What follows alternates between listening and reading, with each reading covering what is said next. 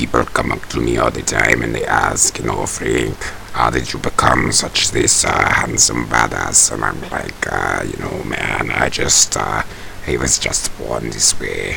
I don't really have any control over it. I am not trying to be so cool.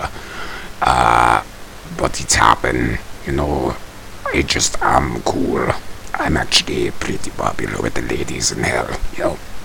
That's where I work. I actually have a position that's really important in accounting. I know that doesn't sound very cool, but I drive a Vespa, so it makes up for the accounting thing, and I also smoke a lot.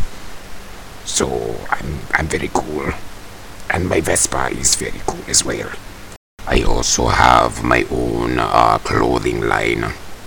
Yeah, it's like pretty great. I design, like a lot of leather outfits, like all leather, because I have this like catchphrase of mine that I say I put this sexy in pants, not the pants in sexy, even though I am a very sexy man and all the ladies love me.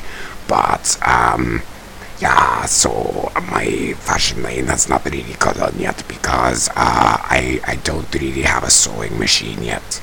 I don't. I spent money repairing my Vespa and I couldn't afford to get a sewing machine, so I do everything by hand, and sometimes it kind of falls apart.